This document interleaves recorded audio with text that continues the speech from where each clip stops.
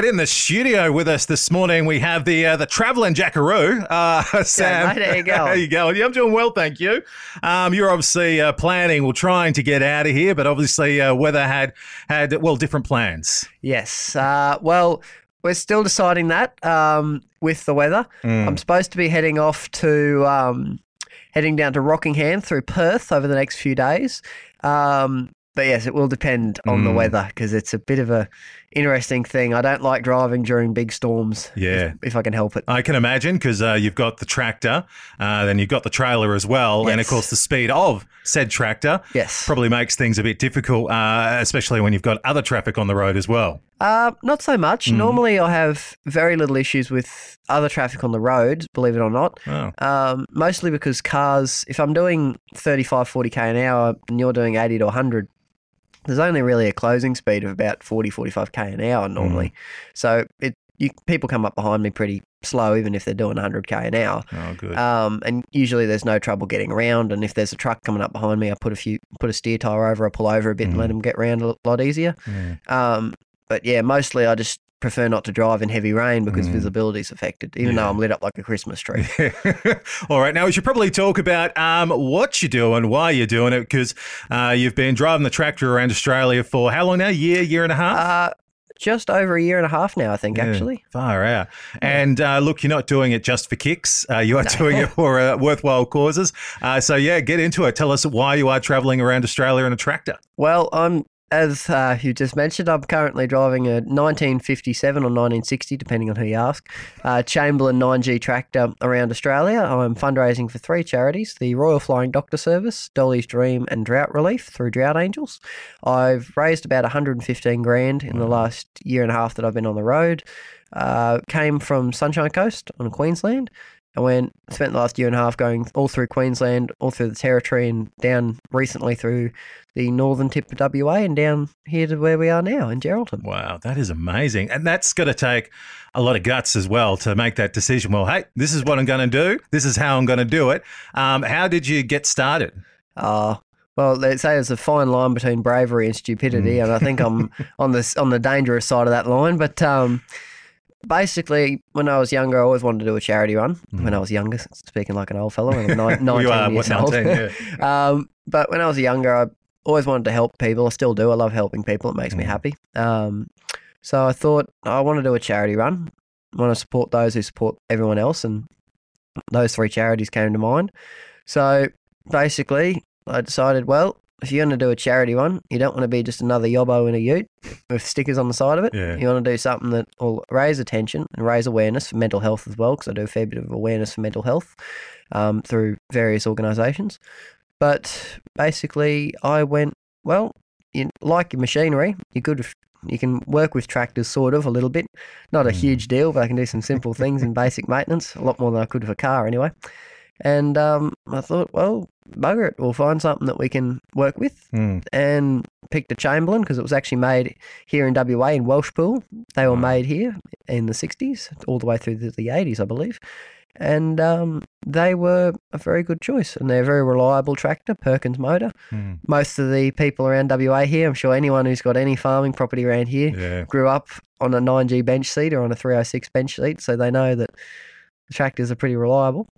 Far out. Wow, that's incredible. So, all right, in Geraldton at the moment, looking to make your way to Rockingham. Where does this end? Is this like just arriving back home? Well, I'll be getting back to the sunny coast. I think it's going to take me probably another year and a half to get back. I've done a year and a half so far, but I'm almost halfway. But probably another year and a half, and once I get home, then I've got to work out what I'm going to do from here because, see what happens, I suppose. Well, we could try to do it forever, I guess. But look, you mentioned, raising money for, amongst, other things, mental health. How's your mental health going? Because obviously it's going to take a bit of a strain on the road for so long, a lot of the times on your own. I know you got the dog and what have you, but yeah, how do you do when you're on the road for so long? Well, it's interesting because I do enjoy my own company to an extent, but I have got a dog and a bird. Yeah. They're good company. Recently, for the first 6 months, almost I was on this trip. I actually travelled with the show run with the showies on East Coast doing the Northern Show Run. And then I broke off from them and went up to Darwin and spent a while in the Territory getting repairs done. And quite recently, I've actually run into the Great Moscow Circus, which a few people, including your co-worker here, saw her there the other night. They've been really good. I've been mucking around with them, helping them out where I can and doing fundraising. I'm actually about to go drop a tin off at the bank that we've been fundraising. Lovely. So it's been wonderful. And they've sort of been very friendly and very welcoming. So I've been helping them out where I can and doing fundraising. So it's nice to have them to travel with for a while. How long I'm going to be with them for, I'm not 100% sure at this point. But I'll be hopefully seeing them in Rockingham and maybe a show after that and see where we go from there. Oh, that is fantastic. So just on that as well, because I suppose, meeting up with a circus, not something you probably would have ever imagined would have happened in your life. What are the highlights? Oh, the highlights of the circus or the highlights of the trip? Overall, yeah. Oh, well, I'd say the thing about the circus, which I really love, is the diversity of it. Like, you don't realise that during put up and put down, but that's what the terms for when they're setting up the tent and putting it down and doing those various things. But the multicultural aspects of the circus, you've got Puerto Ricans here, you've got Ukrainians there, and they're all speaking their language, and it's a wonderful experience to be around all those people. And like, as far as mental health's concerned, with the isolation of it, it sort of breaks it for a bit for me. I get to be with people for a little while, get to know people, and then I'll be back on Pat Malone shortly, but it's a good little break, I suppose, to be around people for a little bit. Yeah, because you are very active on the socials, because obviously that's a great way to let people know about what's going on, where you are, especially if you need some help or some advice on something. So I suppose, in a way, does that help you out as well from feeling so isolated, being active on the socials? Definitely. The support I've had on social media, especially Facebook, has been way more than I anticipated it would be. But if ever I've got a question or I'm a little concerned about something, there's plenty of people that have offered to help. Like, for instance, when I pulled into Geraldton, I was actually up at Carnarvon and I had an oil leak develop and a few other things, some alternator issues. And one of the locals in town, the drilling guys, put me onto his brother down here called Lloyd, who's Geraldton Towing.